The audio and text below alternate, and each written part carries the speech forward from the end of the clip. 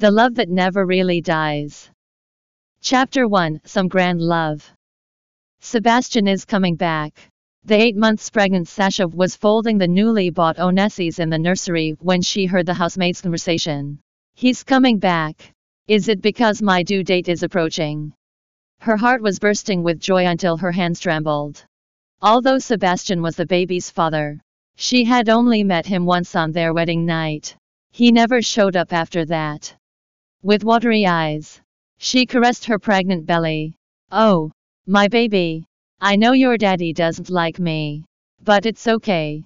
I will be happy as long as he's here to witness your birth. A smile of joy and satisfaction lit up her face. 2 days later, Sebastian was finally back after disappearing for 10 months. When Sasha heard the news, she held her baby bump while carefully trotting out of her bedroom to meet him. As she looked down from the top of the stairs, her face turned ashen. Apart from the man whom she missed a lot, she saw a woman standing next to him in the living room.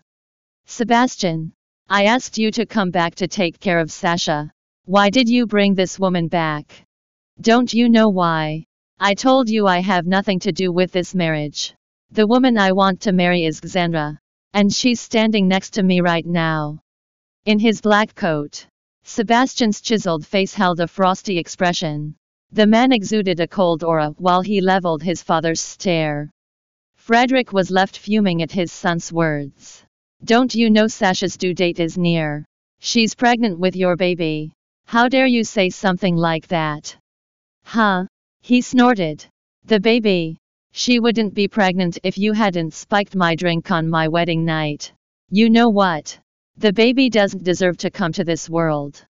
The living room fell into a dead silence. Standing by the staircase, Sasha felt a dull pain from within her chest. His words pierced through her heart, tearing it to smithereens. At that instant, she experienced a temporary blackout of vision while the surrounding noises faded away. How could he say something like that? My baby is unwelcomed. Soon she felt dizzy and lightheaded. Oh, no. Madam, you are bleeding. What? At that instant, the housemaid's shouts rang out in the Hayes residence. Both father and son, who were at a standoff, instantly looked up to see the pregnant Sasha standing by the staircase. Blood was trickling down her legs from beneath her skirt to the stairs. Sebastian's expression changed at the horrific sight. Fixing her eyes at the man, Sasha uttered, "That's some kind of great love you have, Sebastian Hayes. Building your happiness on your baby's suffering and death. I wonder if you'll ever be at peace with yourself for the rest of your life." In his daze, Sebastian realized this was the first time she was speaking to him since the wedding night. Before he could even say anything, Sasha had collapsed onto the ground. Blood was gushing out from beneath her skirt, spreading across the floor. One housemaid called out, "Quick! Send her to the hospital." Within minutes, Sasha, who was unconscious, was rushed to the hospital. In the silent living room, Xandra tried to comfort Sebastian. "Don't think too much. It has nothing to do with you. The whole arranged marriage is a mistake from the beginning. And they drugged you to get her pregnant. That woman even dared to curse you, Sebastian." Before she could even finish her words, the man who had never gotten angry with her suddenly shot her a murderous glare. He bellowed, "Shut up.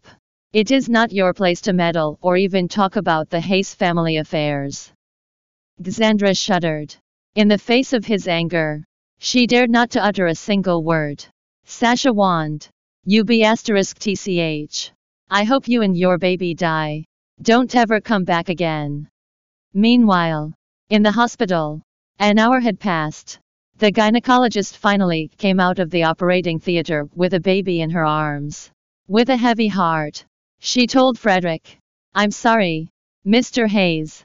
She suffered a massive loss of blood, and we failed to save her. We only managed to save one of the triplets." Sasha died. My poor granddaughter-in-law and the triplets. Now there's only one of them left. It was an earth-shattering blow to Frederick. As a result, He fainted while clenching his chest. Oh, no, Mr. Hayes. In the meantime, Sebastian had left the Hayes residence with Xandra. They were heading to his apartment in the city. The moment he received the news, he couldn't help grasping the steering wheel. She's dead. Luke Scott, his assistant, answered. Yes, I heard she has always been in a poor condition. She died from a massive blood loss. But the doctor managed to save one of the triplets.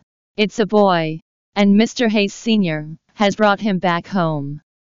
To prove his words, Luke even sent Sebastian a picture of Sasha and the two babies' bodies covered under a white sheet.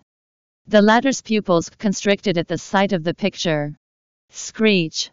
He stomped on the brakes, bringing the car to an abrupt halt in the middle of the road. Welcome to download Joyread app to read more chapters of the Love That Never Really Dies novel online.